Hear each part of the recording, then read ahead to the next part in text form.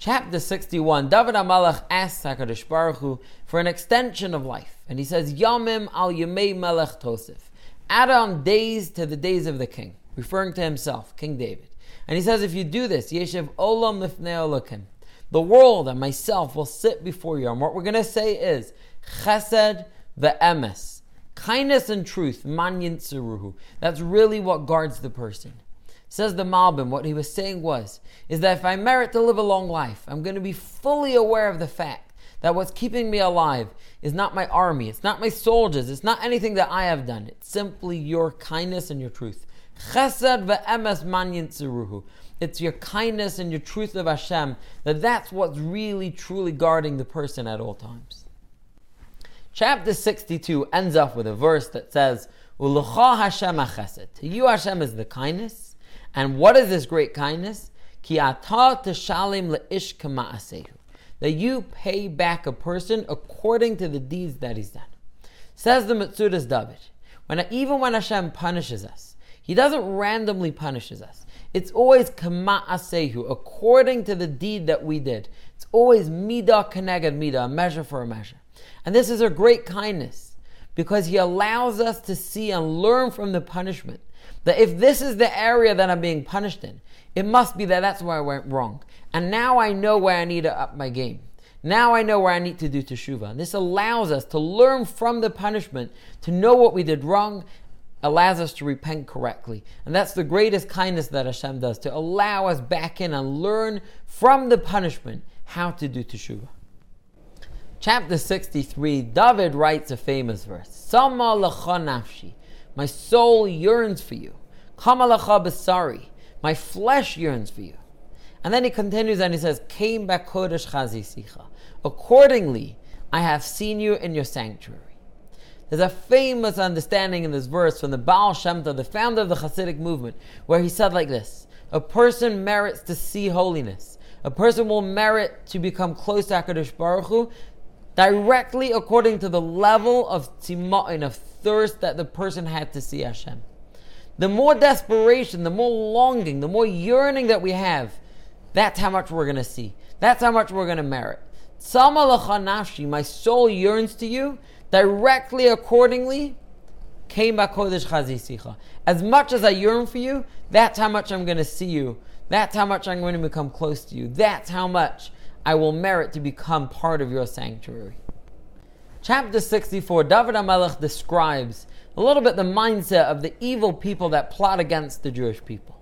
And he says that they say to themselves, Mi yireh lama, who sees us? Who sees what's going on in our hearts and minds? We haven't even spoken out our plans. We haven't written them. They're just in our hearts. No one's going to find out about this. And then David keeps on going and he says, suddenly Hashem takes a shot at them and He punishes them, even before they've done anything. And they get a fear, a shudder. Yireh Shamayim, they suddenly realize that Hashem is able to see through them. Vayiru'u kol adam, even those people, the evil people, they're the ones that become fearful of Hashem, because they realize that Hashem sees straight through the heart. And we have nothing to fear.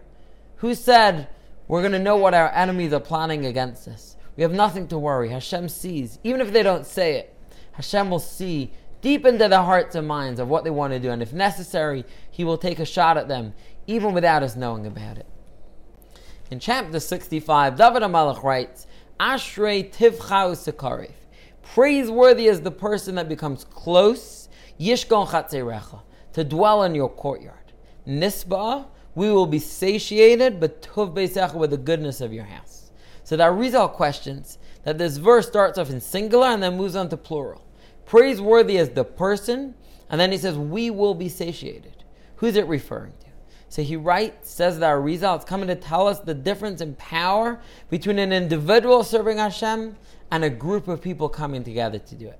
The individual, tivchar sekarev, he will come close, yishkon chatzerecha, he will make it to the courtyard of God. But nisba'ah, but if we're coming as a group, if we're coming together to serve Hashem, b'tuv beisecha, we can make it into Hashem's house. The individual can make it to the courtyard. If we come as a group, we can merit to dwell in the house of Hashem, all the way inside. The final verse of chapter 66, David HaMelech writes, Baruch Elokim, blessed is Hashem, Asher lo hesed, that He did not remove Tefillasi, my prayer, v'chasto, and his kindness, may iti, from me. So the Talmud writes that we know that Hashem sends a person yisur and afflictions. Sometimes it's done out of punishment because a person has sinned. Sometimes it's done out of kindness, out of love, because Hashem knows that this is the best thing for the person right now. How does a person know when it's punishment and when it's coming from love? So the Talmud writes, the type of suffering that causes us that we're not able to even pray, that we're in such pain that we're simply not able to open our mouths and pray, we know that's coming from a place of punishment.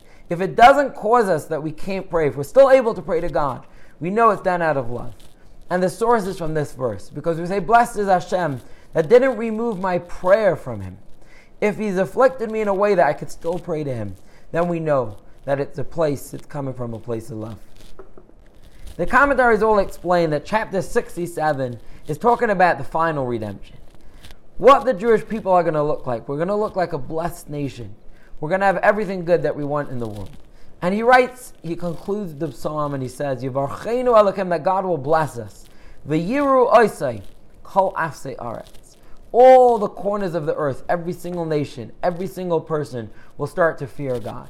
And Rashi explains that it's very simple. In this world, we're not necessarily blessed. People don't see the Jewish people as being a blessed people. We have sufferings, we have afflictions, we have exiles. But one day, when they see that we're a blessed people, they'll realize that the people that followed God at the end of the day received that blessing. And that's going to cause everybody to fear God. Right now, it's hard for them to see that. But one day when we're blessed, and they see the Jewish people receive what they really deserve, V'yiru oisei kol afsei aretz, every single person in the world is going to come to fear God. In chapter 68, David HaMelech writes, Solu lo rochev ba'aravis, give praise to the God who rides upon the highest of heavens.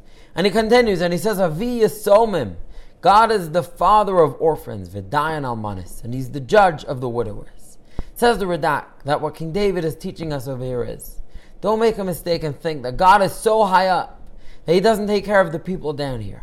And he says, Solu l'rochev ba'aravis, give praise to God who rides upon the highest possible place in the world. And that same God is Avi Yisomim. He's the father of the orphans.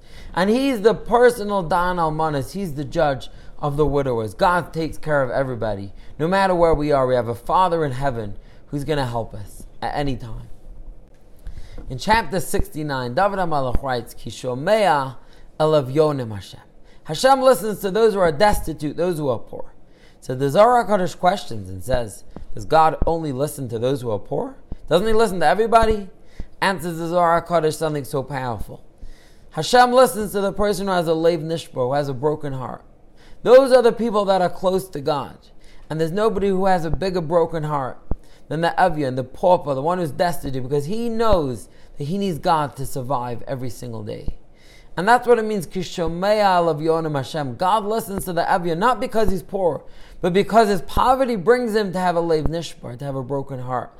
And those are the people that are really close to Hashem. We can all do this, even if we're not poor, even if we're not destitute. If we realize that we need Hashem to survive every single day, we're close to God, and Hashem will listen to our prayers.